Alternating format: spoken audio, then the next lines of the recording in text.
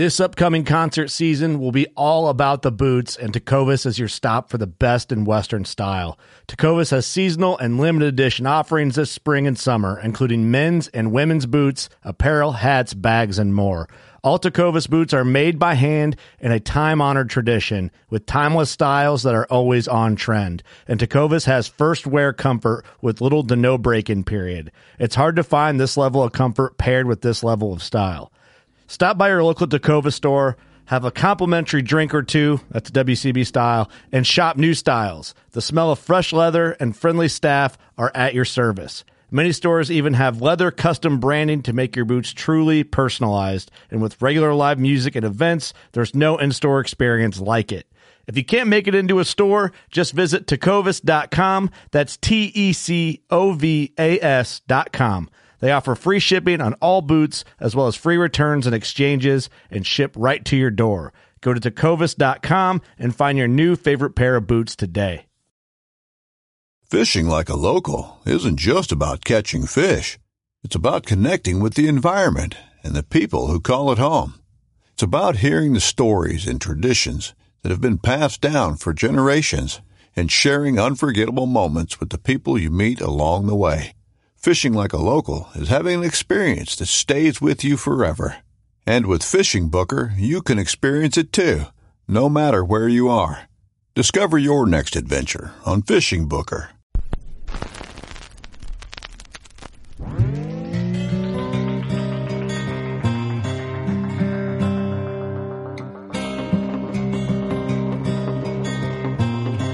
This is Jeff Lindsay. This is Michael Pitt. Hey, everybody, it's John Dudley from Knock on TV. Hey, guys, this is Jared Scheffler from Whitetail Adrenaline. Hi, I'm Taylor Drury from Drury Outdoors. Hey, this is Nick Munt from Bow Collector. Hey, this is Melissa Buckman. Working Class Bowhunter. Working Class Bowhunter. Working Class Bowhunter Podcast. Working Class Bowhunter Podcast. Working Class Bowhunter. Working Class Bowhunter. Working Class Bowhunter. You're listening to the Working Class Bowhunter. That's right. This is a podcast for Billy Joe Lunchbucket, the working man, just like me and you. My name's Travis T-Bone Turner from the Bone Collector. Thank you for tuning in. It's really, really not that good.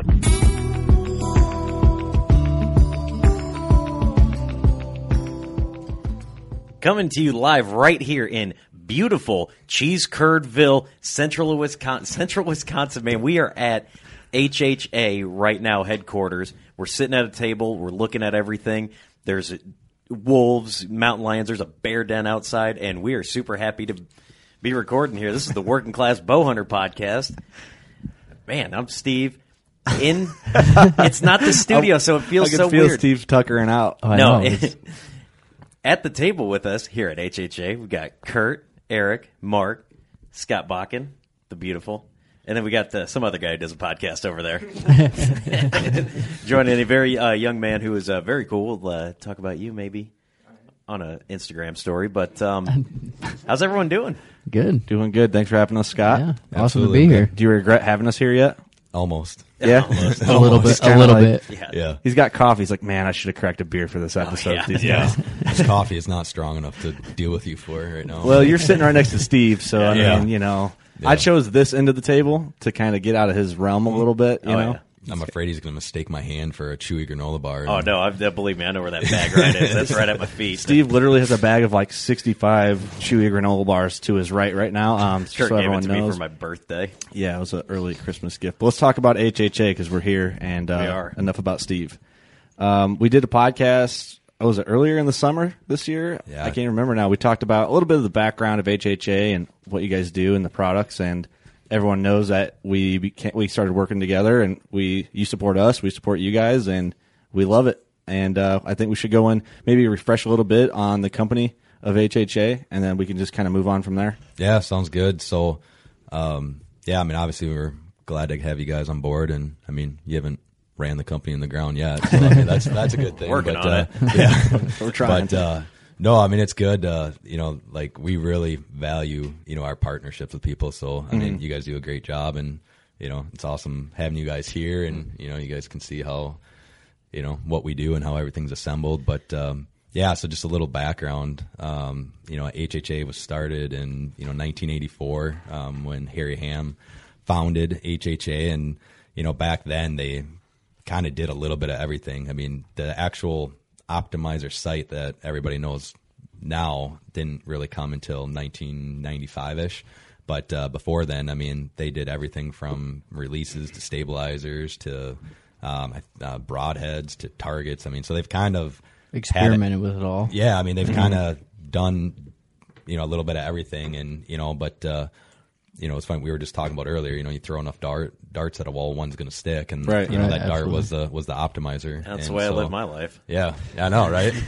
Every morning. Every morning. I live mine a quarter mile at a time. Vin Diesel. Well, we were out there and we got to see some of the. I guess it's kind of the history of HHA display case, and out there with the new booth and everything that you guys have, and.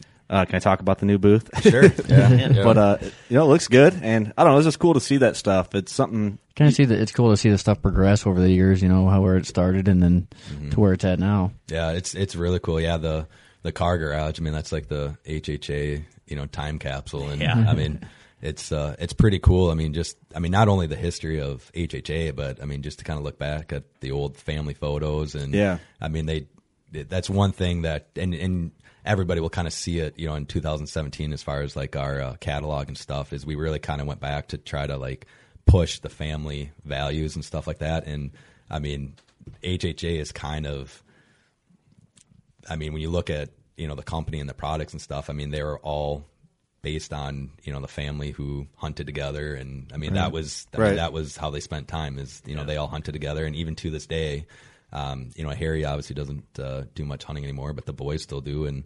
I mean, it's just there's not a lot of companies anymore that still carry the family values, and that this is where we came from and this is how we got started. So yeah, you can just tell it's like a family environment around well, it's here. super humble because we're in basically. We're at the house, in the basement right now, and the whole operations ran down here. Well, most of the operation, not all of it, but I mean, 75% of it. But I mean, the other 25% is done at the machine shop, was just, a couple miles down the road. But yeah, I mean, it was kind of, I mean, and it's, again, that's kind of like a lot of people don't know it. Well, hardly anybody does because it's never really, been exposed. But I mean, so Harry, when he started HHA, he was, fell sick at a fairly young age and has been, confined to a scooter ever since. So, he doesn't get around like, a lot of us do, but yet, I mean, despite the challenges that, life threw at him, he still, pulled through and now has, now HHA, which is a very successful company. Right. So it's kind of, and again, you kind of lose sight of that. I mean, even I do, sitting at my desk every day and stuff. So, taking a trip to the garage every now and then, it just kind of brings back. And it's like, holy cow, here's a guy that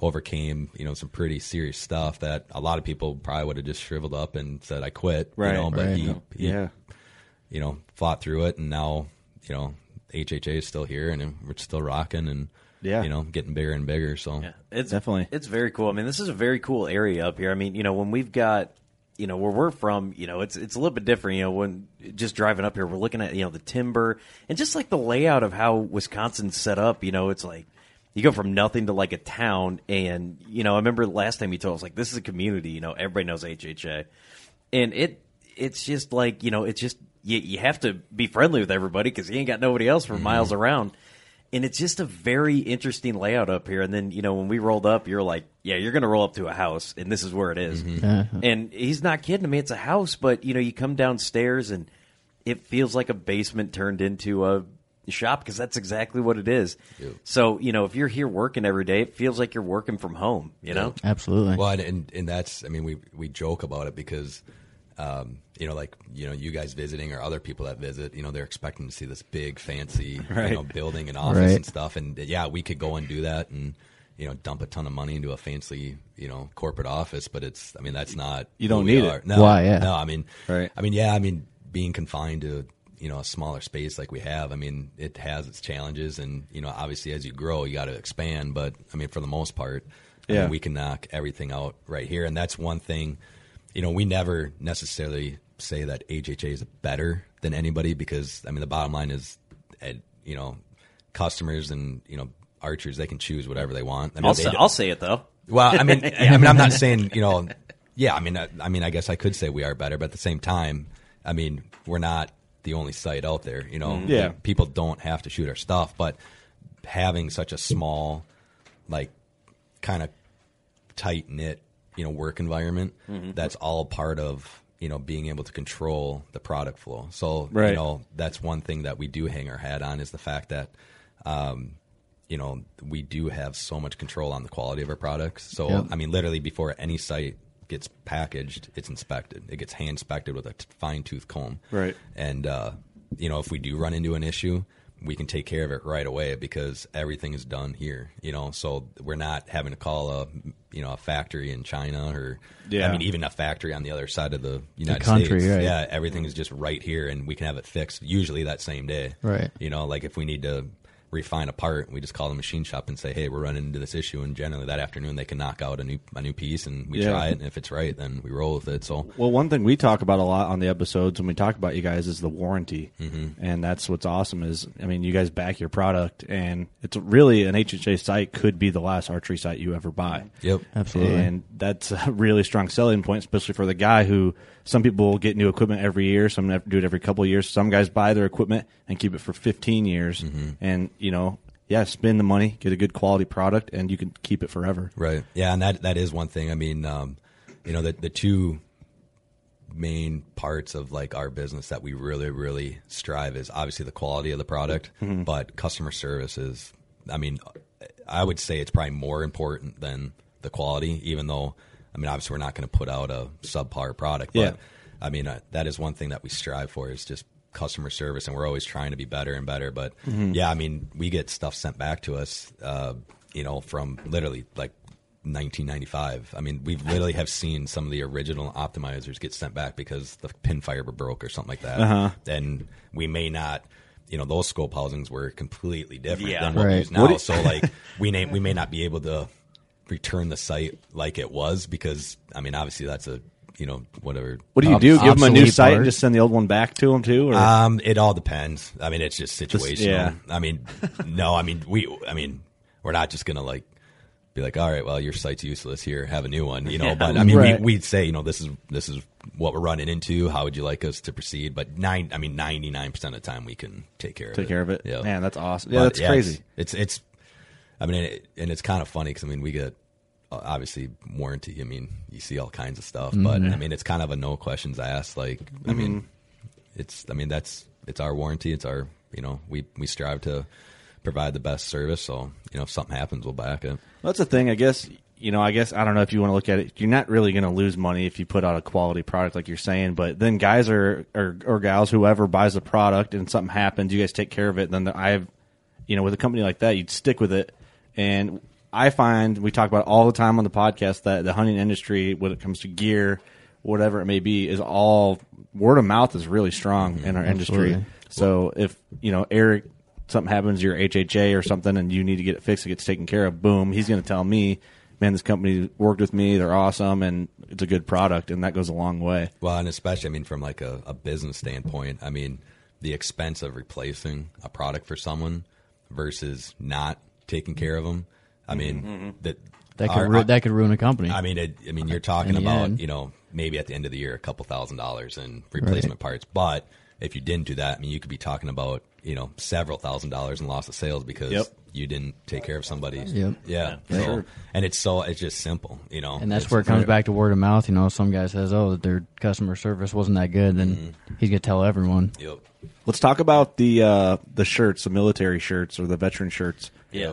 So that was one thing we've always been asked was for HHA logo wear, and we never really had anything until this year. So now we have a full line of HHA logo wear. But one thing that is really exciting is we did, Eric's rocking it right now. I got one on, but I'm hiding it. But so we did develop a military kind of focused shirt. And it has one of our new hashtags that we've been using, which is hashtag HHA USA. So that's another thing that we're really, outside of like really promoting the family values part. You know, the fact that everything is USA made. So if anybody's on like our social media and stuff like that, you'll see, you know, HHA USA or USA. I mean, we're really, really pushing that.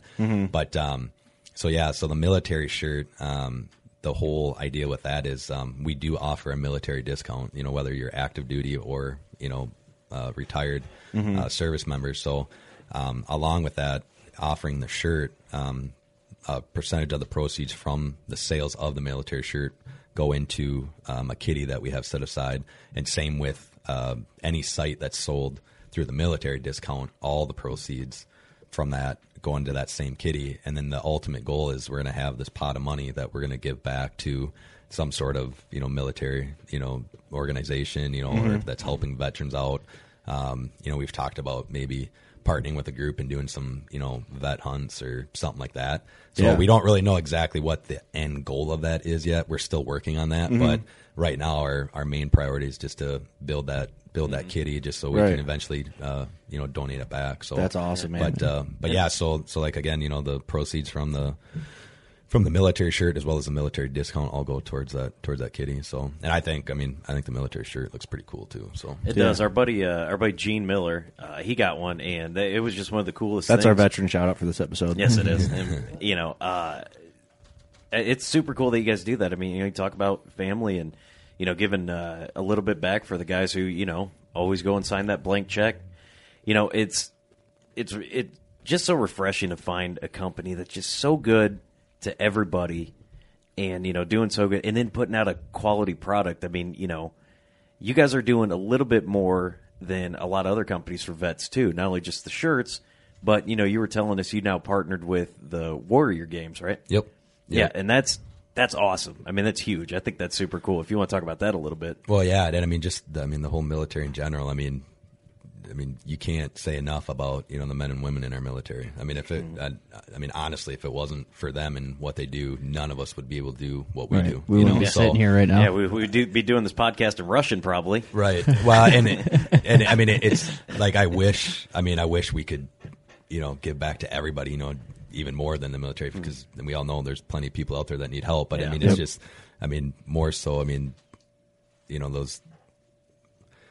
the men and women in the military, I mean, they're over there, I mean, just beating their heads against, you know, Wolf, and, you know, they may not know why they're over there or whatever, but then when they come home, it's like, all right, well, what do we do now? You know, so it's like, I mean, take care of them. And I mean, I wish we could do more because, you know, a discount and, you know, a couple $1,000s in a bank account to give back. I mean, it seems, I wish there was more we could do. But so going back to the Warrior Games thing, one thing, we did partner up with, a couple guys that participated in the Warrior Games in the Army this summer, and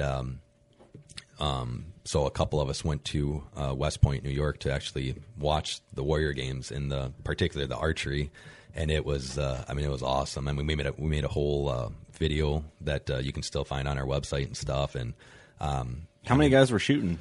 It was all branches of the military. So. Because every year they change it, so like the Army hosted it, you know, last year, and then this year it's going to be in Chicago. And can anyone go and watch that? Is that how it works, or do you have to be? No, it's I think it's an actual like invite. Oh, okay. We got invited by these guys that we had partnered with. But I mean, it was just, I mean, to see and to like hear those guys like and what they'd been through, and a lot of them, you know, were wounded veterans, right? And just to hear how archery is, you know, a way for them to, you know, mentally unwind. It's like a meditation almost in a way. And I tell you, those guys are freaking phenomenal shots too. I mean, I bet. I mean, I would.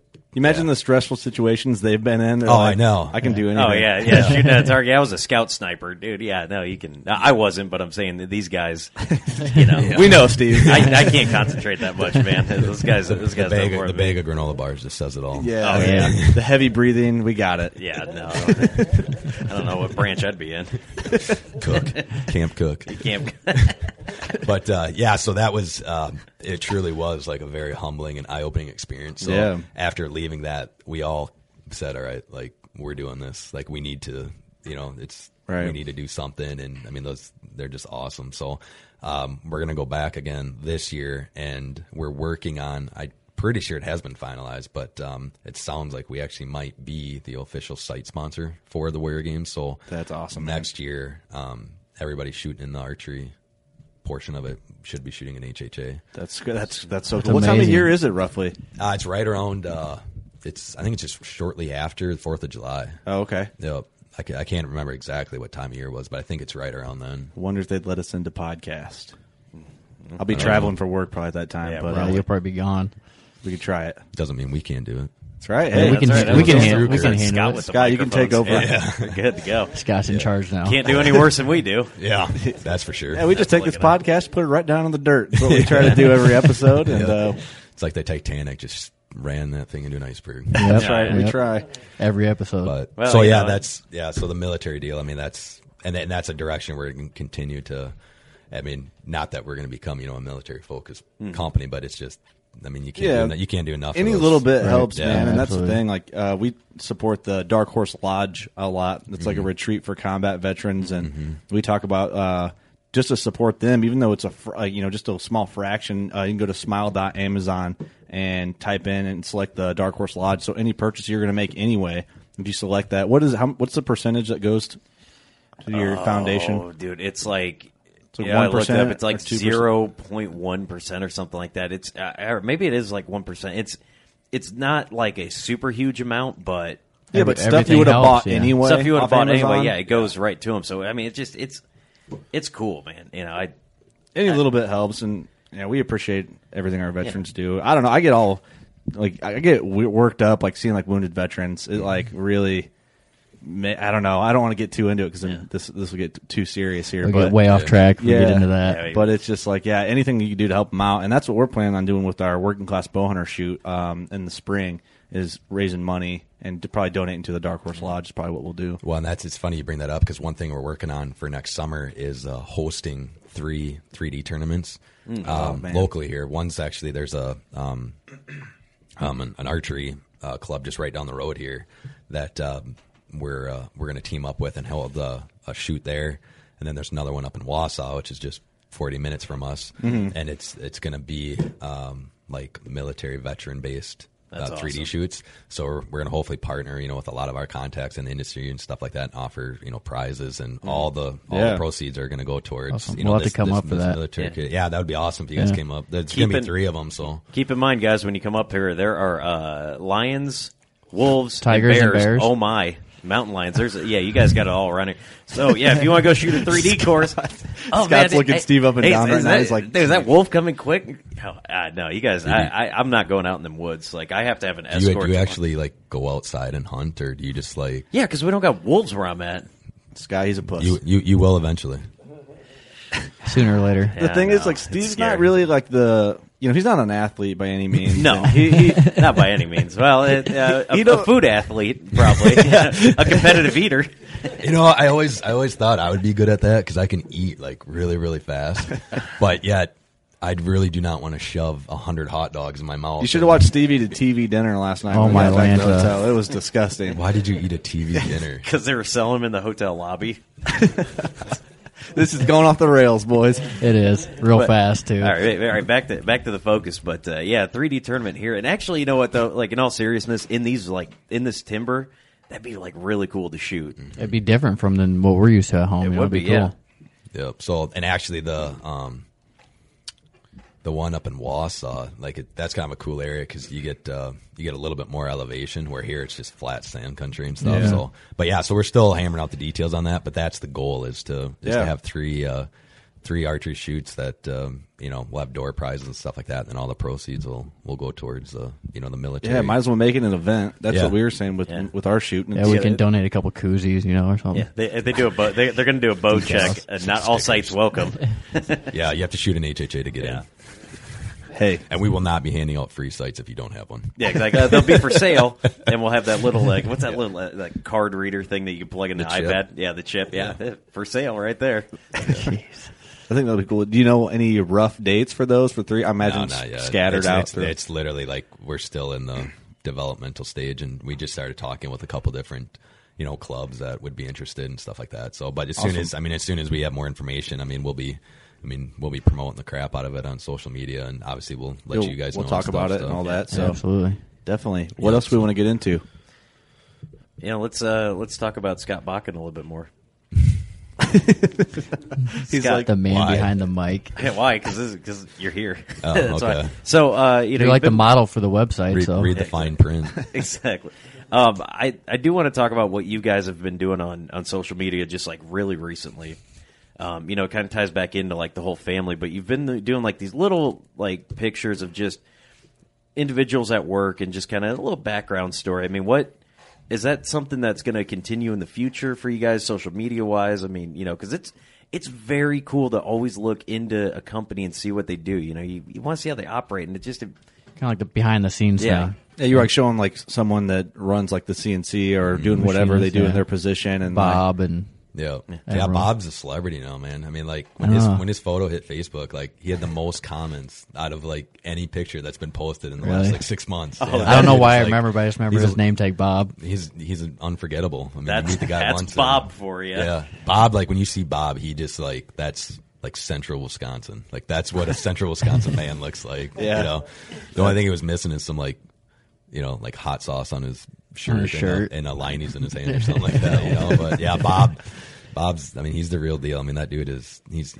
Bob is basically our shop foreman, and I mean, there's nothing that guy can't do. I mean, he is like. I mean, He's Bob. I mean, yeah, he's like Tim the Toolman Taylor of HHA. Seriously, I mean, there's like that dude can fix anything, and Bob is. I mean, he's just a stand-up guy. Like you can't say enough good about him. But yeah. So one thing, the HHA, it's as you guys kind of mentioned, with it being out of the house and stuff like that. Like a lot of what we do is very old school, and a lot of that comes from Harry because I mean he had this formula for success that obviously worked. Yeah, but the formula's.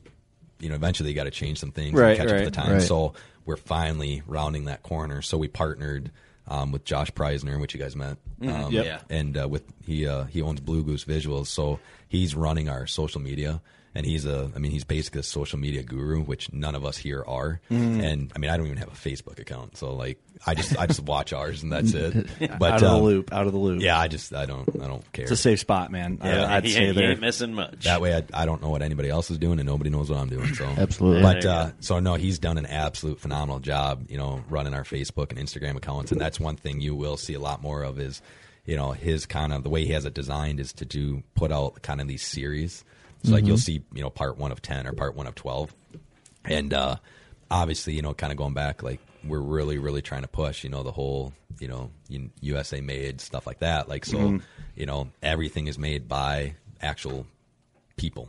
So I mean, it'll show somebody, wrapping the fiber optic around a housing or actually, putting screws into a speed dial or whatever. So that's one thing he's really been kind of. Focusing on recently is just these series showing, actual workers, and what they do. And yeah, we will, I mean, you'll see a lot of that in our new catalog. And I mean, going forward, you'll still see a lot of that. I mean, we're not going to, pound it to death, but I mean, it is going to be a focus. It's a tasteful amount. People want to see that too. Absolutely. They want to see where it's made and who's making it. Yep. So yeah. Yeah, that's what I was going to say too. It's cool to always see like a product that you're into because bow hunters are passionate about what they use, and so it's cool. Like that's probably why guys like, oh, we need some logo wear. Like people want to show like, oh yeah, like I'm wearing the brand I represent. Like if you shoot a Hoyt or a Matthews or an Elite, you wear that shirt or hat around. You have that sticker on your truck. It's the same thing with any bow hunting product. Well, and like I said before, I mean, like we're very appreciative of like the support, our customers and our partners show us and stuff. And it's, they don't have to shoot our site. You know what I mean? Right. There's options. Right. So it's just, anything we can do to try to, keep people, on the HHA side and, get new customers. And I mean, it's just, it's just part of, like I said, kind of going back to the whole family values thing, It's Absolutely. Something that I want to get into is because we get a lot of emails and messages on social media about the single pen. And I'm sure we talked about this the last episode, and we try and touch on it here and there. But it's people are really reluctant to move from like a multi-pin to a single pin, and that's the biggest thing. Like, well, how do you like the single pin? Well, what if the deer moves? How do you sight it in? Can you go into detail, like explain just how easy it is to sight in the single pin, and then kind of maybe some situations that you've been where you had a deer at 20 yards, and then all of a sudden now he's at 33 yards, and like, you know, if there's just tips and just run over it real quick. Yeah, I mean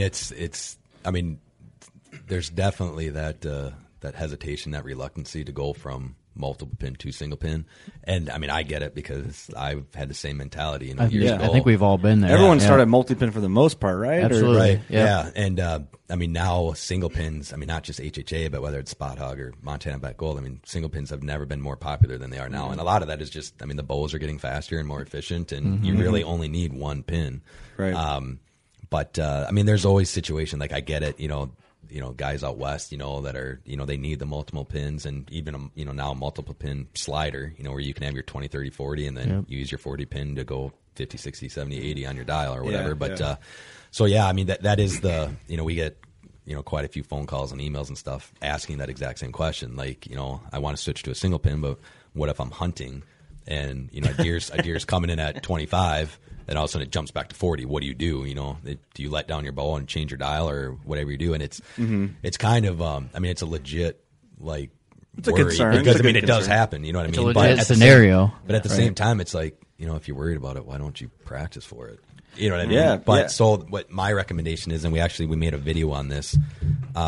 It's not an idea that we came up with. Actually, it was in a magazine I read, and but it's basically they call it finding your maximum point blank range. And basically what you're doing is you're finding the sweet spot on your sight. So whether it's an Opti Light or an Ultra, you know, if you have the slide or a dial, but at what yardage mark can you cover the most yardage range without having to move it? And so basically what I did is I took a 3D target and I taped off like what I would consider a kill zone. So it's about an 8-inch kill zone. So I put a tape along the top of the lungs, and I put a tape along, you know, the bottom of the heart, where if an arrow were to hit there, it's a killing shot. Right. And I mean, maybe it's a little smaller than 8 inches, but that's what I worked with. Right. But so I started off at 5 yards with my sight set at 20 yards on my sight, and I shot 5 yards, 10, 15, 20, 25, 30, 35, 40 with my sight at 20. And so with my sight set at 20 yards, I would aim at the top line, just because, you know, of your line of sight and the trajectory of the arrow. And then I shot from 5 to 40, and then I basically measured what the impact range was from my very first arrow to my very last arrow, and it was like 19 inches or something like that. And actually at 40 yards with my sight set at 20, aiming at the top line, I was like 9 inches below the target. I mean, I was missing the deer completely. Right. So then I did that exact same thing with my sight set at 30, did 5 to 40 yards, aiming at the top line. And I think my impact range was like 15 inches or something like that. But I was still missing the deer low at 40 yards, aiming at the top line. So then I put my sight at 40 yards and started at 5 yards and worked back. But this time I aimed at the bottom line, just because with your sight set at 40, your line of sight and the trajectory arrow, they kind of do some goofy things. Right. And so then I did that, and actually my impact range was like 7 inches, and every single arrow landed in the kill zone. So by doing that, I learned that if I leave my sight set at 40, whether I'm at 5 yards or 40 yards, I don't have to touch it. I just aim at the bottom of the kill zone.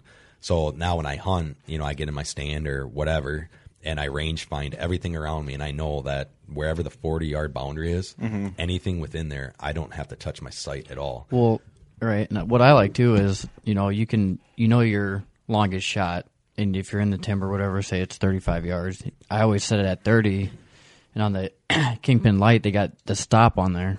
So if it comes into 20, you don't even have to look at it; just hit it right to that stop. Yep. So that's a cool feature they got. Yeah, the blind 20, and that's exactly what that is for. Right. You know, so if you know, if your longest shot is going to be 35 yards, just set your dial on 35 yards, just anticipating that. But then if a deer comes out at 20, you just don't even have to look. You just spin it until it stops. Roll it. And obviously, I mean, my preferred method is if I can get the exact range, I turn my wheel or my slide to the exact yardage. But I mean, during the rut, I mean, deer running around like you got to make a move. You got to do it quick. So I leave that. Doing that particular test, my setup was 40 was my sweet spot. That's a good tip. And I even went far. I even took it one step farther, and I left my sight at 40, and went 40, 45, 50, 55. And even I think 53 yards was my cutoff to where I could aim at the top of the deer along the deer's back, and I was still sinking arrows in the kill zone. But then when I got past like 53 yards, then the arrows started missing the target. So so legitimately with my sight set at 40, from 5 to 53 yards, I never had to touch it. It's just like anything, though. You got to practice with it. You got these guys that got all these pins. You got to practice gap shooting too. Exactly. Oh yeah. Exactly. So I mean, that's a great point you just made. I love that idea. And that's it. It just comes. You just got to practice, you know. Yeah. But I mean, it's funny because I always told people that, but I was like, well, you just got to practice. I'm like, I don't even do that. So then once I read this article about this test, I'm like, dang, that's a really good idea. And so, like I said, we did make a video showing that entire test, and it is on our website. So if anybody wants to find watch that and share that on our share it on our website and our social media. But one thing I do, and that's a great idea. I'm actually going to experiment with that. I just live by my rangefinder. Yeah. It's on my neck, ready to rock. And I know it's a pain in the ass sometimes. Like, oh no, he's back 5 more yards or whatever. But like I told the story about the buck I shot this year. He was on the trail to come in at 30, and he beelined straight towards me, and he came into 6 yards. So I had my rangefinder range where he was going to be at 30. Then I'm like, oh, he's coming in, and he was under 20. So I just left my sight on 20 and shot him at 6 yards. And that's, I mean, like, so if, with my sight set at 40, say he was coming on the 40-yard trail, and all of a sudden just, made a beeline right toward me. I'm like, holy crap, he's going to be right in my lap. Then, I just put the pin right on his armpit, right on the heart. And it's going to not going to fly that far, so it's not going to matter that much. Right. And actually, Brian, he's our VP of engineering. He's also one of the owners. Him and I were talking about that because he asked me the same question, and asked me about this test that I did. And so he actually went and did it, and like his sweet spot was, I think, like 33 yards or 35 yards, something like that. But he did the exact same test. What bow are you shooting in, like poundage wise? That way people can kind of get an idea. Maybe know where to start. I mean, it depends. What do we got going on? There's a robot in here? R2D2 over there. Well, the phones are actually supposed to be shut off. So they're calling. Hey, we're hearing this podcast somehow. We want to know more. Let us in. We want to be part of it. Hey, answer a phone. Let's see who it is. Live on air. You'll get to hear customer service. Domino's Pizza. Yeah, exactly. We're here. I have a couple different bow setups, but it just turned out like I have a Elite Impulse, I have a Hoyt, I have an Obsession, I have a Matthews. But it turns out that all of them ended up being about the exact same. So with your poundage and draw. Yeah, they're all 65 to 68 pounds, and I shoot the same arrows out of all of them. It's just one week I'll shoot one better, and then I won't shoot it good anymore. So then I pick up the other one, and that one's shooting good. And then as soon as that one's not shooting good, then I pick up another one. And what sight do you run? I use the Kingpin Hunter Edition on most of my setups, but then I do shoot the Tournament Edition. And I honestly, my favorite one that we make is the Optimizer Ultra. That sight's going on. I think we've had that one out like 10 years now, and it still is. It's one of our top performers. The Optimizer Light 5519 is our most popular, but my favorite is the Ultra. That sight is it's a bomb-proof sight. The only reason I do like the Kingpin is, because I do go out west and stuff like that, and the Kingpin has the second and third axis built right on it. Yeah. Whereas the Light or the Ultra, you have to add the leveling kit, which isn't any big deal. But the Kingpin, some of the extra features on it are nice, like the blind 20. Yep. And then the Kingpin, you can also interchange the wheels. So if you change arrow setups, that's what I love about that. Yeah, that's pretty cool. So that's what I beat up my Kingpin this year, man. I was pulling up my bow, and I was like, my stand's on a washout, and you know how all the tree roots grow out of the washout? Oh, yeah. Well, my dovetail, a whole sight got snagged up underneath one of the roots. I'm pulling, and it was dark. I couldn't really tell what was going on. I'm like, huh. And I don't know why my reaction was to yank on it even harder. Yeah. And it like grab, and then let loose, and then I could see my bow like wing from the rope being tight. I'm like, oh no. It was like a bungee jumper, just wing. I got up there, I'm like, it seems good, and I went home and shot it after the morning hunt, and it was fine. But I'm just like, dang it, man, I can't be doing that. Well, and that's the other thing. Like everybody makes fun of me because I say it some of the sites that we get sent back for like warranty work and stuff, literally look like they went through a meat grinder. That bad? If you looked at mine, I'm brutal on my equipment. Like I do not take care of my stuff at all. But it's just cool because I mean, it means that they're being used, right? Yeah, you know, and that is one thing. You know, You're again, putting them to the test. Well, yeah, and you know, that's one thing again that we kind of hang our hat on is the fact that like our tolerances are so tight. Like, I mean, they are extremely tight to where like, you know, we were talking earlier. You know, we get questions where, you know, people ask, you know, can I film, you know, dip my sight to match my camo stuff, and you can't, because I mean you can't even spray paint them, because just that little extra material will not, our sights will not work because the tolerances are so tight. But I mean, it's exactly that situation. Or like, I mean, if you're hiking up and down a mountain and you get stuck in tag alders, I mean, that was like when I was elk hunting in Idaho this year. I mean, the mountain we were on, it was nonstop tag alders. It was like, and once you get in that stuff, I mean, you'll spend all day trying to get out of it. But like, everything gets hung up on it, and that was I was using a tournament edition kingpin for my elk trip, and that freaking dovetail like sticks off there. Oh my god! Yeah. Like I don't know how many times I was just hurled my bow off the mountain because it was just getting tangled up on everything. So I got back and I started kind of assessing the damage of my bow, and I'm like, oh man, like this poor thing. And my sight was just all, I mean, marked and nicked up. And I mean, you're setting it down on rocks and stuff like that. But I mean, that's. Well, you don't want to have to worry about all that stuff. No, you got to worry about other stuff when you're hunting. Yeah, but I mean, after spending 12 days doing that, I mean, I came back and I was shooting on the range and I was still, I mean, spot on. Solid, so I mean, they're meant to take. I mean, you can tell once you handle them, they're bulletproof. Yeah, even especially the little aluminum thing around the. Well, that's the thing I always worry about, like, you know, some like a stick or something like that, or like a tree stand peg getting jammed in your housing and taking out your pen, and you're done. Well, but I mean, like we talked about the warranty too. I mean, if something breaks, just send it in and we'll fix it. Right. And that's one thing. I mean, we say our warranty, as soon as it shows up here, our turnaround time is 48 hours. So as soon as we get the site, it'll be on its way in 2 days. So yeah, that's incredible. Yep. But I mean, use it and abuse it. And if it breaks, we'll fix it. It's the thing. I think people are intimidated, like going back to what, you know, people are writing into us. They're intimidated by the way some of the sites look, especially the dovetail. It just looks fancy and it looks like there's a lot going on. There's really not, though. And I mean, I figured it out. Yeah, I mean that says a lot. Yeah, that says a lot. I slapped it on, and it's, you know, it's a little tricky at first. But I can see where it could be intimidating because there's a lot of screws on here and a lot of adjustments where, you know, someone might. But once the instructions are amazing. But too, yeah, can you go over sighting in? Yeah.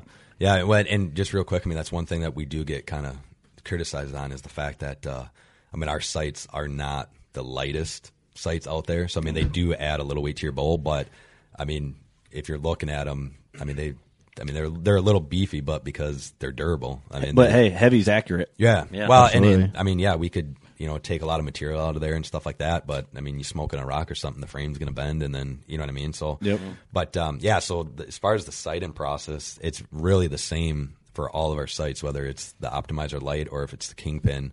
But every sight comes with pre-printed yardage tapes. So basically, with the way our sight-in process is, you're calibrating the sight to your setup. So your first step is you'll see, like, you know, the TE that Steve's got in his hand. There's a setup tape on the wheel already.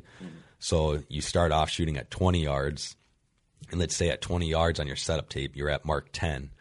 And so, you know, take a pencil or whatever and make a mark there. And then with the Kingpin, you have to shoot 20 yards and 60 yards to get your tape. But, you know, let's say for like the Optimizer Ultra, you can shoot 20 and 40 or 20 and 60. We prefer the 20-60 method because it's going to be the most accurate and it's going to spit out the exact tape number you need. So let's say we're going to do the 20 and 60 method. So you shoot 20 and that was mark 10. And then let's say you shoot 60 and you're at mark 50. So then you take mark 50 and subtract 10 from that. So then that gives you 40. So then you go into your pre-printed yardage tapes and find tape number 40, peel it off the card, and then you just match up your 60-yard marks on the yardage tape and the setup tape, and then just wrap the tape around. And now on the Ultra, we have you sighted in from 20 all the way out to 80 yards by the individual yard. So then the Optimizer Lite, it's the exact same process. So let's say you did the 20-40 method. The only thing that's different is you take whatever number you get. So you take 10 from, you know, say mark 10 was at 20 yards, but then say at 40 yards you were at mark 20. So you just subtract the two and you get 10. Then you go to an actual chart that comes with the sight, and then it references, you find, mark 10, and then it'll tell you need tape 43 or whatever. Right. Mm-hmm. So we do the 20-40 method because not everybody has the luxury of shooting 60 yards, and not everybody's capable of doing that. Yep. Yeah. So you can still get your tape. It's just, there may be a little bit, margin of error in there just because it's not the exact number. So if you can do the 20-60 method, that's the preferred. But you can still get by with 24. Oh, yeah, absolutely. Yeah, you're still going to find your tape. It's just, if it tells you need tape 43, you may start shooting and realize like, well, I'm an inch high. So then you may have to go to the next tape. Yeah. So where if it, the 20-60, it tells you exactly. And they're like kind of in order. Yeah. So it's not like you're not going to have one tape that's close, that 43, and the other one that's closest is, they're all, you can figure it out. Yeah. And very rarely, we do run into instances where people will email us saying I'm in between tapes. Like, I put tape 43 on and I'm shooting high, and then I put tape 44 on and now I'm shooting low. Mm-hmm. And it's like, what do I do? And it's, you kind of have to. You say, work on your anchor point and figure it out. Well, that's not our fault. It's anchor point, son. Yeah. Well, that, or it's just like, it's an exact formula that our tapes are based out of, but it's not 100% exact. Well, So you do have to play with it sometimes, but 9 times out of 10, whatever tape we tell you, that's the legit tape. So, and on the Kingpin, in the Kingpin, you have to do the 20-60 method, but once you get your tape, now we'll sight you in from 20 all the way out to 100 by the yard. So, that was the one thing that was kind of a pain with single pins back in the day, was that when you got a single pin, you got the clear white piece of tape, which we still provide because some people still prefer just to do their own yardage tapes. Down. Yeah. But I've done that. I like it. It's not bad. Actually, for the longest time, that's what I did because I was like, there's no way the yardage tapes are going to be accurate. Yeah. But they are. And, but you would spend all day out on the range, trying to sight in your sight. Well, now, literally in 15 minutes, we can have you sighted in from 20 to 80 or 20 to 100. That's what I do this That's year. the best when someone else does the work for you. That's That's Steve's motto. That's right how there. I live my life, man. Well, when I got my a Hoyt Defiant, and I was with my buddy Tim Kitts at his place, and he helped me set it up. And Wasn't Tim supposed to be here? Okay, we can talk about this Okay. because I meant to talk to Steve about this. Steve's like, yeah, Tim's going to be up at HHA when we're there. Because that's what he told me. Okay, well, Tim said something else. So I'm talking to Tim. He did tell me, you let him know, yesterday. Yeah. No, I called Tim Thursday, and I'm like, hey, we're going to HHA tomorrow night. Oh, you guys are going for sure? Yeah, Steve said you were going to be there. Yeah, that's No, I said if you guys knew for sure what weekend you were going, that I could meet you guys down there. But no, I didn't know. Steve just told me we were going, and he never got back a hold of me. No, because when he It's all was Steve's when he fault was every talking to me, time. he's like, "Oh yeah, and I was like, "It's this weekend." Oh, okay, cool. Damn it, Steve. There's always that weak link in every group. Dude, Yep. I'm the link that holds. You're our this street chain bike Tommy. together. Yeah. You're our street bike Tommy You kind Tommy. of look like him. from Nitro Circus. Yeah, Oh, you kind of look just like him. Do I? Yeah, Yeah, you do. Is that good? yeah. That dude's pretty crazy. So. He's just got more skills, and he's a little more charming than you, but you'll He's do. way more popular than you. Oh too. yeah, That's he's got a way fact. more Twitter followers. How than do you have me. a self-esteem hanging out with us, Steve? Sometimes I'm just like, man, we're hard on you. And then- But he likes it. I He likes it, thrive though. on negativity. Misery loves company. So where were we going? What were we talking about? I don't even know. The sites. yeah, I we don't know. were talking the sites, and then you guys decided to bash me for no reason. You guys are big meanies. Yeah, anyway. We do it all the time. What's that? That Mark? was Tapes in the 20 and 60 yards. Oh, yeah. Thank you, Mark. Tim Kitts. At least Thanks, Mark's paying attention. Yeah, Yeah. Mark's kind of our facilitator here. Uncle Mark. Yeah, well, I set up my Defiant with Tim, which should be here.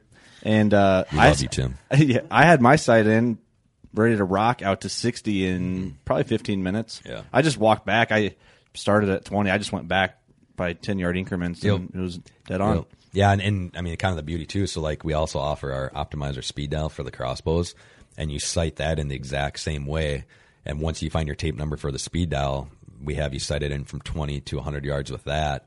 And that, because there's less variation with speeds and crossbows, we actually give you a chart. And if you can find out, say you're shooting, at 10 point, that's 360 feet per second or whatever. Yeah. If you know the feet per second, we can actually kind of give you an idea where to start when you're shooting it, because with the speed dial you have to do the 20 and 60 method. Yeah. So if you want, you can go 20, 30, 40, 50, 60, or we'll kind of tell you hey, if your bow is 360 feet per second, just start at mark 55, and then you may have to adjust it slightly from there, but we at least kind of give you a start. It's just, I wish we could do that with the compounds, but it's just you can get way more different variations. Oh, yeah. I mean, poundage and arrows and all Yeah, kinds. that crossbow setup wicked. is awesome. It's I like wicked. that a lot. It is super, super cool. So, and the beauty is, I mean, if you get the speed dial, I mean, you can either use a single reticle scope or a multi-reticle scope. And then if you use a multi-reticle scope, you just use the top crosshair.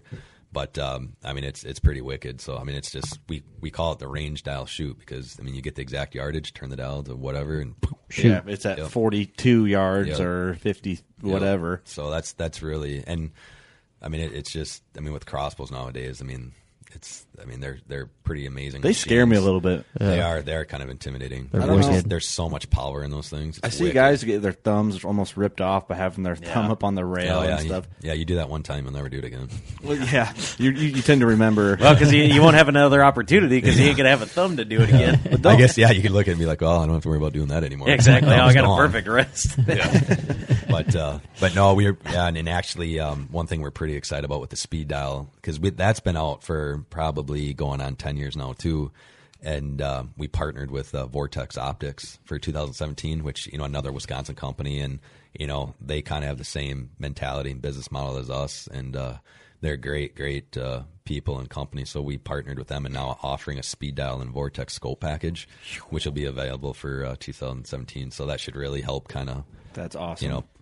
Promote the speed dial a little bit more. I mean, obviously they have a huge following, so yeah, help support the cheese curd state. Oh yeah, gotta support our cheese curd companies. Oh yeah, man, you guys, there's so many. They need all the help they can get up here. Apparently, Wisconsin's a thriving area for hunting industry. We were talking about that. It's crazy. It's amazing how many companies are in Wisconsin and came from Wisconsin. So yeah, because we're smack dab, like you were saying, center of Wisconsin. Like everything's within a couple hours. Yeah, we have Matthews. It's just an hour west of us. There's, Predator Camo, which is an hour west of us. Vortex, an hour and a half from us. And, there's plenty, the whole Faradyne brands. I mean, those are 2 hours north of us. So, there's a lot of companies.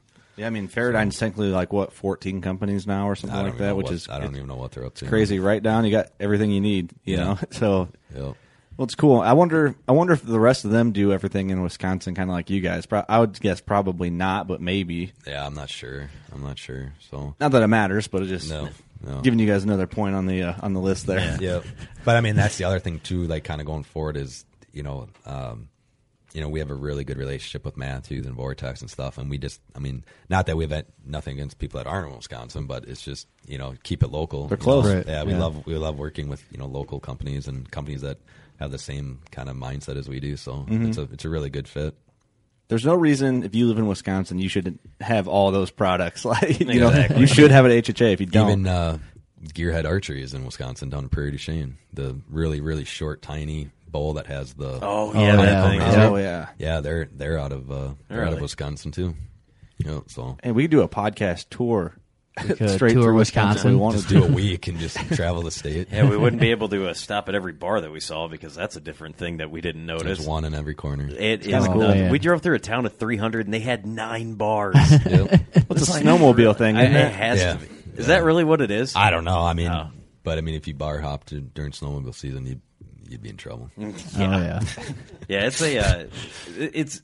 This is I think because it gets so cold in the wintertime and we get so much snow, it's what else are you going to do? Yeah, that's a good point. I mean, everybody knows Wisconsin for, cheese and beer. And it's God, people from Wisconsin, they know how to drink. And it's well, when you have snow, half the year, what else are you going to do? Exactly. I mean, 2 years ago, we had 52 straight days of sub-zero temperatures. So it's I mean, you make sure the refrigerator's stocked up, and you literally do not leave your couch. Oh, it seems like you don't even need a fridge at that point, man. What's the beer?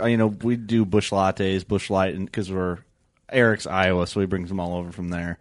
And then so Spotted Cow is in Illinois and Iowa. Everyone's oh, you got to get Spotted Cow from Wisconsin because you can't get it anywhere in our, and it's probably illegal. Yeah, we're not bringing it back across state lines for any of you guys wondering. We don't break the law, so. But is it Leinenkugel, Spotted Cow? Is that that's what I just pictured? Line is the big one, yeah. Because they're hour and a half north of us, so that's actually my hometown which is Eau Claire, is right there by the Liney Lodge. So when I was a kid, a young boy, I stayed at one of the lower Eau Claire lakes, and then I went and saw the giant. It's pronounced Eau Claire, not Eau Claire. Eau Claire. Yeah. Oh, what was I eating last night? Those were Eau Claires, right? I don't know. What about X-Light? Is that a big X-Light?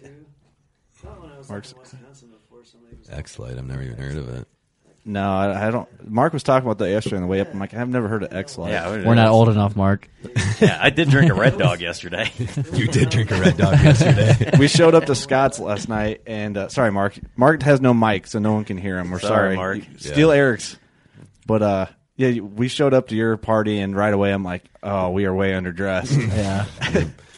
No, you were dressed appropriately. It's just, for some reason, I don't know why people were dressed up last night. Yeah. Jason showed up in a freaking suit. I know. Yeah. Made us all look like idiots. I know. I'm like, man, Mark's got like Reebok pants on. We look like we just drove 4 hours. He was carrying one tall 24-ounce Red Dog. I didn't even know they still made Red Dog. I didn't either, and then I saw it, and I was like, really? And then I was all excited because we had to go out of town to go get some booze. We had to go outside city limits because it was past 10 o'clock at night, which is apparently a thing. It's just it's kind of a different way of life up here. I mean, Steve, I swear, the way you talk about, we're 4.5 hours away from home. I know. I swear he's having culture shock. They got wolves and bears and stuff. It's nuts. He acts like we're in Australia or something. Like that's a 4-hour drive. Like we're still in the same time zone, Steve. Right, I know, but that's like a 4-hour drive for like. There's wolves up here. Oh, there's bears up here. It's like, God, For like Steve. a wolf, dude. Wait, like that's a 4 a real thing. Wolves and bears are real. It's scary, man. It's a scary world we live in. Do you freak out like if you see a cat like when you're hunting, like a kitty cat? I actually got a cat on trail camera. I'll show you. It's really funny. But the point that did you carry a sidearm with you after that? No, I thought about it. Hey, Scott, we found out like a week ago they scare the dark, so we don't know how he gets. I am not afraid of the dark. No. Okay, well, I mean that's actually I'm terrified of the dark. So are you really? Dude, I hate walking out in the woods Really? at night. Oh, it freaks me. My mind is like. Well, up here, yeah, it's a little bit different story. I guess. Like I hear it like because I mean. A lot of places you hunt, you got to wait till it's black out, so you don't blow the field out and stuff. And yeah. When I'm walking out, I'm like running. I'm like, really? I don't want to know what's behind me. I want to get the heck out of here and get back to my truck. That's and light. so funny. You need to get a bicycle. Yeah, one of those Rambo bikes. Or the Quiet Cat or whatever they are. Yeah. We talked about that because one guy that we know that used to work with Steve's like, doesn't he just seem like the type of dude that's scared of the dark? And I'm like, oh yeah, he does. He does. And it's not that I'm not afraid of the dark. It's what's in the dark. Well, and I just like around here, I mean, like, I mean, there's wolves and bears and stuff, which that's fine. Like I grew up around those kinds of animals, but it's just, I don't know, like your mind just plays games with you. I think it's all mindset. It is. It's a It is mental though, thing. because like, especially if you have a long walk, right? Like you're just like walking and then you hear a twig break, you're like, yep, it's Sasquatch. He's gonna kill me. Yeah. Like. Yeah, but I've had stuff like make me jump walking in, like, oh, what's that? Oh, it's like a raccoon, or whatever. Well, and the worst is like when you blow a deer out and they go like pounding through the woods, and you're like, oh my god. I think the worst is a turkey coming off a roost. Oh, yeah, and then when it's still dark out there. I mean, I've gotten punked out by a squirrel before. Like there was a squirrel that was like looking at me like barking, like not running away, and like that freaked me out. Those red squirrels, man, those things scare me because you never know what they're gonna do. Yeah, because you're like, they get that crazy look in their eye, like, dude, I could just. I could take you. I could just go right for your jugular right now, and there's nothing you can do. Anything that small willing to stand up to something that big knows something that I don't know. Exactly. Like that, I punked out. I was talking. Yeah. When's the last time someone got attacked by like a bear or a wolf up here? Just to rub a little more salt in Steve's wounds. Honestly, I don't know if there's ever been a registered wolf attack in Wisconsin. 'cause, I mean, they eat people's dogs all the time. I mean, they get, especially like guys that run bear dogs. Yeah. I mean, wolves tear those things apart. I mean, that's like a smorgasbord for them. That's crazy. Yeah, it's nasty. insane. I mean, if you ever see a dog that got, Just got mangled. taken by a wolf, I mean, when you find them, there's literally the collar laying there. That's So you can't hunt them at all in Wisconsin? No, I don't know what a couple years ago they did have a season for them. But I mean, the thing with the wolves is, I mean, they're awesome animals, and I mean, they're kind of like an iconic animal. Mm-hmm. Yeah. But they do devastating things to the deer herd and stuff. So, but the problem is they keep delisting them from the endangered species list, and then they'll put them back on, and then they'll take them off, and then put them back on. But I mean, I don't know if there's actually been an actual wolf season since a couple years ago. But I mean, the one thing in the Wisconsin DNR, I mean, they have started, doing stuff to.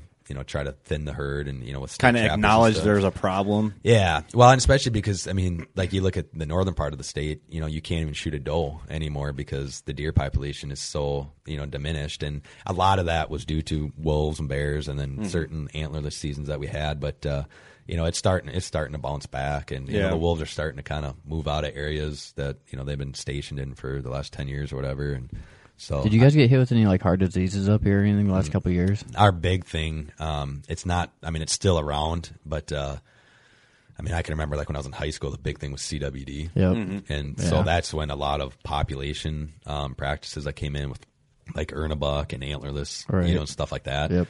And so I mean that obviously had a huge effect on the deer herd and stuff. But I mean that's you guys got a lot of water. Don't they up say here, cold though, weather too? helps prevent some of that? I mean, I don't know. I'm not a biologist, sure. but I thought they say like you once the first hard frost hits, you can kind of quit worrying as much about. I don't think because it kills everything. I mean, like all the bacteria and everything. The first I don't frost, know. I guess. I don't know anything about it. I I'm probably not shouldn't even sure. talk about it since I don't know much. But Yeah, and that's I mean. Well, I the thing do is- that each and every week. Hey, it's crazy. Just Google it. Yeah. Yep. But so yeah, I mean that's still because like now like I mean I grew up hunting over corn piles, and so like now certain zones you can still bait, but I mean there are baiting restrictions, but like our area around here we can't because they found CWD in the neighboring county. So like any county where there's CWD found, all the neighboring counties are affected by it. So it's still out there, but it's not like when it first came to light. Yeah, it was a like, huge deal when when you it- thought like the world was coming to an end. Right. It's like everybody was talking about it, and it's still out there. But My kind of theory on that is like I don't know if baiting really even makes a difference because if one deer gets it, they live with each other. Like you know what I mean? They're always around each other. If one gets it, they're going to get it. Right. I don't think it matters if there's. I mean, maybe the argument would be like it's going to pull them to a central location where that feed is, and maybe they wouldn't have crossed paths because of the bait pot. But I mean, the thing is, like, so I mean, what if they're feeding in an ag field? I mean, they're still going to be all together. Yeah. So Yeah. Or a food plot, Yeah. that you planted. It's just it's it is what it is. yeah, it's That's all- interesting. that's- We're just all I never. have to We've say never about done that. that before. We can't bait yeah, and, well, where we're from, so it's in kind Iowa of a, you can, right? But you can't No, hunt and bait. You can put like mineral and you can supplements put mineral out. out. Yep, but So it's we can't even do that here. At all? It's got to be out 30 days before. It's gonna be like 100 yards from a tree stand. 100 or yards something. from a tree stand, and you got to like at that 30 days, you're supposed to dig the dirt out. I love the fact 2 that we're foot. like such diehard hunters, but we don't even really know what the regulations are. something like that, something close to that. I mean, it's We're if just you- shooting ourselves in the foot. Yeah, DNR yeah. officers going, "Oh, these rednecks from Sherrar that just drink bush I know. latte." I can't wait till the emails I get on Monday. Like, what the hell are you talking about? I mean, it's You if don't know anything. Don't Everyone's gonna be associate with listening those to this. guys, man. Yeah. I mean, it's really hard to know each and every regulation. I mean, there's so many that go on each and every year, And they change every year. Well, let's too. be honest. I A mean, lot of them are bullshit. A Yeah, lot of them it's- are, but hey, a lot of them are necessary though Right. too. I'm not Right. saying they all are, but there's a lot of ones that's like why. Like Illinois just made it to where now you can bow hunt during firearm season if you're on private ground and have a valid permit for firearm season. Firearm permit. Yeah. I really wish I would have known that. Well, yeah, you would have to have. Did you have a firearm permit for? Yeah. Yeah, you could have yeah. bow hunted. This is the first year in. What was- That's what I get for not They just reading. we changed it got like that week. they changed- changed it like 2 months before It was 2 season. months Probably. before they- You know what they So it need to would've been- do? It was They need to insane. just like. I mean, one thing is the freaking regulation books are like 20 pages long. Oh, yeah. And it's in like size 6 font. Yeah. And then even if you're trying to read it like on your smartphone, like you get almost motion sickness. there Like, needs see, to be that's like a what- new key points like section. That's and, Well, like, they and like tried one to. thing like Wisconsin did that I guess is kind of cool, but not cool. Like Wisconsin, we were always known for the license plate back tags. We had to wear these huge back tags. Oh, in the back, yeah. right? Yep. And everybody forgot about everybody that. made fun of us for it. But like now we don't. So like you just buy your license online, and then like they can scan your driver's license, and it shows every license you bought. Right. But like so Really? like we don't. And the other thing is like when you kill a deer, you actually had to go to like a gas station or a registration station to register the deer, and that was awesome because like during rifle season, you show up to the registration station to see like what people killed, and it was almost Yep. like a Kind of like gathering. deer camp. Yeah, and Yep. now nobody does that. And Yeah, I actually Illinois is the same. I kind of miss the big back tags. Right. It just it feels weird not having that. And I mean, it's super convenient now. You kill a deer, you just get on your smartphone and Call it you know, in and or do it. go online and do it right That's there. what Illinois But- used to be the check stations during first and second firearm season. It was kind of the big deal. Like I hunted Fulton County for years, and it was like, okay, let's go to the check station, see what all the big bucks went down today. And Yeah. and I guess there was biologists there, someone from like universities that would like roughly age the deer Yeah. and stuff like that. That's And- cool. yeah, And you get your little deer pin. Did Wisconsin ever do that with the pins? yeah. See, we never. It was a I big didn't thing, even know though. about that until I started hanging out with you guys. Like, I didn't even know that was a thing. That's like a classic Illinois thing. You kill a deer in They've been Illinois, doing you it get forever, your hat right? pin, and Yeah. I don't they got them have an now. Illinois deer pin. You ever killed a deer in Illinois? Long time ago. You can get one. You can order it. You can be I think part it's of the club. $5. Yeah, you can go back. I'm going to buy like 50 of them. You could. It was the memory. Yeah, for every time I sat and didn't see a deer, I'm gonna. I want a pin. Yeah, at Put least them all on your hat. That way, when like next time I'm in Illinois, everybody's gonna be like, "Oh my god, that guy's like totally legit." Right. Yeah. Well, you go to like the Illinois Deer Classic, and you'll see one old timer with like an old like NRA trucker hat, and he's just got like 55 of them all over his hat. Yeah. He's just proud. That's like I need to hang out with that guy. Oh yeah. it's He knows how to classic. kill deer. Yeah, It's just classic deer hunting stuff, man. It's all over. There's examples of it everywhere. It's just that's like the other thing we always like joke about here because it's like I mean we're such like huge hunters and we work for this archery company, but yet every year none of us kill anything. Actually, this year I think was like the first year. Chris, one of the owners, he killed 2 does, and we were all like freaking out about it. Did you have like, a party and everything? Yeah, we're like finally like somebody killed something, but like so it kind of sucks because like within the company we have our machine shop and then we have the office, and because they're separate we don't get to spend a lot of time together. Yeah. But like our machine shop guys are just killers, man. And like Really? every time I go there, they're like, "You kill anything yet?" I'm like, "No, how about you?" And they're like, "Oh yeah, I've killed like 10." I'm like, you guys should probably be like doing all the sales and marketing instead of me because I suck at hunting. Hey, there's a podcast coming up. You guys want to sit in on that? But you were texting me when you were in Illinois. You're like, dude, it's I was about ready to blow my brains out. Yeah, and then you went to Kansas, and I'm like, Kansas probably be good. Text me in a few days. They're like, nah, Kansas is. Kurt kept feeding me false hope. And he's like, just keep at it, man. I'm like, okay. Okay. And I'm like, your encouragement is bullcrap, Kurt. It was like first week in November. It didn't help. Like I had shot a deer. I had shot a buck. I was on my way to Illinois when you texted me, and you're like, just killed it this morning. I'm like, oh man, this week's gonna be awesome. Right. And it wasn't. Well, yeah, just if it makes you feel any better, I saw one 2-year-old chasing a doe the next morning, and then I haven't seen a deer since that.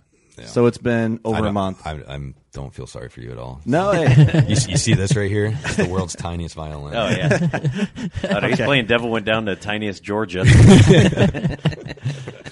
Yeah, the littlest devil. I've had a good season. I didn't see a lot of deer, but I just seen the right deer. That's all that matters. You know? I've seen a lot of deer, not the right one. That's exactly. No matter where I went, like I had an awesome fall as far as like the amount of time I got to spend in the woods, which is awesome.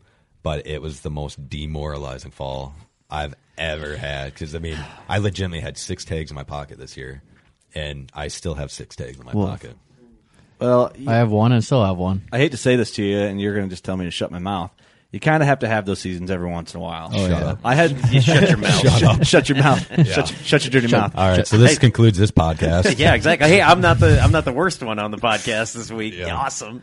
No, you do though. I mean, it's yeah. Oh, I am. But the I mean worst that's it. Just makes you want it that much more. Yeah, I had 2 seasons like that in a row, and I'm like, I forgot how to kill deer. I'm like, it'll never happen again. But it's legitimately been.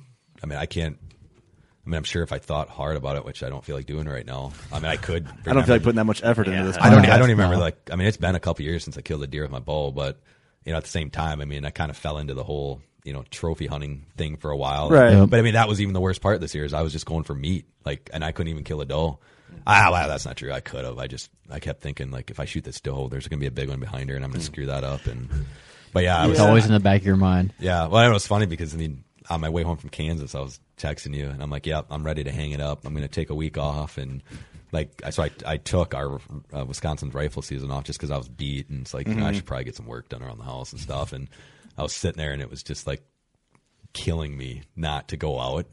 And I'm like, but you just need some time. You feel guilty a little bit, yeah. Right. But now, like, I go out, and I'm like, I'm still not seeing deer. Like, all right, maybe it's just time to, call it a year. Call it a season. Yeah. What it is in the off season, you're like, man, I wish I could go hunting right now. And then you're like, oh, remember when it was hunting season and you didn't go hunting? Mm-hmm. And it's like I have like a weird inner guilt. Like if I don't go, I'm like, I find myself sometimes trying to talk myself out of going. I always say you can't kill a big one if you're not out there. Mm-hmm. But then I totally tell myself, well, you can't kill a big one if there's not a big one there. So, all right, I'm going to go sit on the couch and watch TV. Yeah, because then most of the time when you go, you don't see anything. But when you don't go, you're like, He should have went. I should He's have went. walking right by my stand right now. Yep. And the worst is when Yep. you go and check your cameras. Oh, and yeah. like, and their big one walked by. They always do it on Thursday. I had a nice giant. Yeah, it's always Thursday. It's always during the week. It's always during the and week. I saw this. I was flipping through cameras on this property. I've never seen big deer, and I see this. I was like, oh my god! And I look at the time, and it was like Thursday at like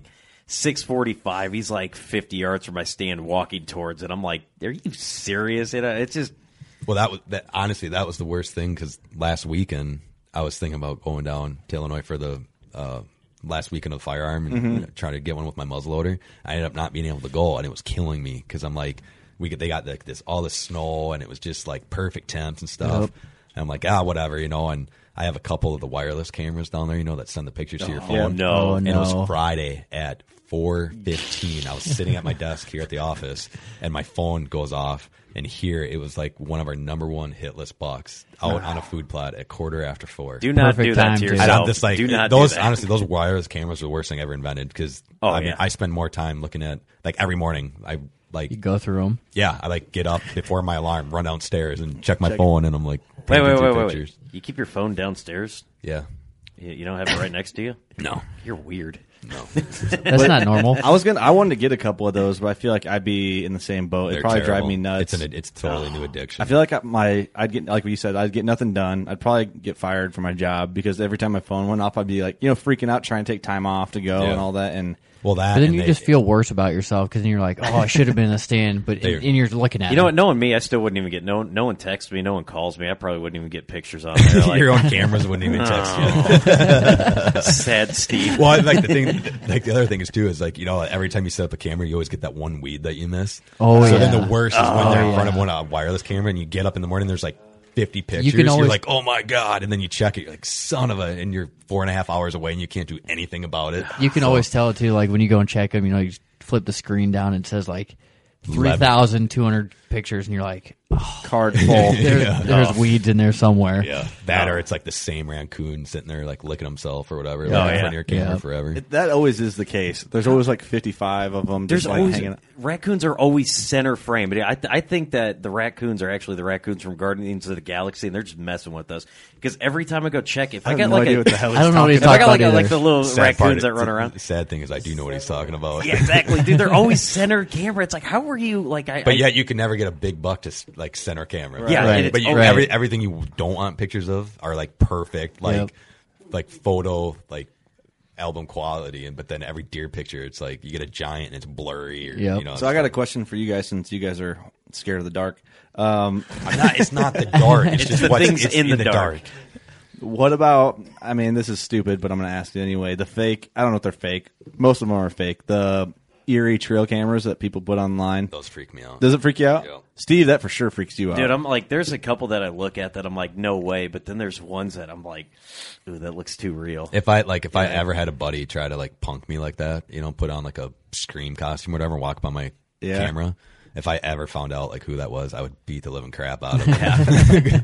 Do not do that. Dude, the only ever one seen that that- ever creeped me out, and it was like a video, like it was probably like staged, like someone just did it to get like views, but it was like a bum, like being all weird walking through the timber. No, you remember like recently that whole clown deal? Yeah. There was Yeah. one like it went viral. It was a guy bow hunting, and there was a dude in a Yeah. clown outfit Yep. walking towards him with a huge knife. Yeah. Oh, And the yeah. dude legitimately was like the clown was walking towards his stand. And he's filming with his phone, and he finally puts his phone down, and is like comes to full draw, and is like, "I'm going to shoot you if you don't." Like, I remember walk that video. away. It was Yeah, it was huge. huge. Yeah. But like, I totally would have put an arrow through him, just for dressing up as a clown. Right. Like, why Yeah. would you even want to dress up as a clown? And walk through no the offense woods. to clowns, like professional clowns. I mean, That they ruin careers there. A oh, lot I of people know. lost their jobs. If I was like a real clown, I would totally start like a union? clown, yeah, like a Clown clown union. union, Just yeah. like hire a couple of hit guys to take out. The Oh yeah, posers, Like, get rid of those scab clowns. Yeah. Yeah, that kind of fell off real quick, the whole clown thing. Because I always thought about that. Like, if I'm in the woods and someone like sees my truck, like like an anna hunter or something, like sees like, oh yeah, the working class bow hunter guy, I got the sticker on his truck. Let's go mess with them. Hey, clowns, real clowns don't let other clowns cross those unlimited handkerchief lines. Instead of a picket line. Let's just let it. when they keep pulling it out. No, all right, man, that joke died. Wait, was that a serious joke? I don't know. I don't think know. I think he was trying to be. I had it in my mind what it was going to sound like, and it did not work. Did you see him before that? He was laughing his ass off. He's like, he's all pumped about it. I was like, this is going to be the stupidest thing I say all day, and I'm glad I get it out of the way early. It's a good thing we don't do video podcasts because no one would listen or watch. No. Yeah, they would. I have a feeling nobody's even going to listen to this podcast. Probably not. No, probably not. Probably not. Zero downloads. I'm pretty sure they stopped listening by now. Oh yeah, we're an hour and 11 minutes in, and we're good though. We're solid. Should we end her here? We'll come back. I feel the content is getting pretty weak. Getting negative. Steve brought it down with that joke. I think Elliot fell asleep. Yeah, he did. He's sleeping over there, taking a nap. Mark says it's time. He's like, "Yep, shut her down, boys." Yeah. He's like, "Why did I even come up here with Uncle these Mark?" clowns? Uncle Mark says, "You're done." All right, guys, we're gonna wrap it up. You know what to do. Go shoot your bow. Thanks.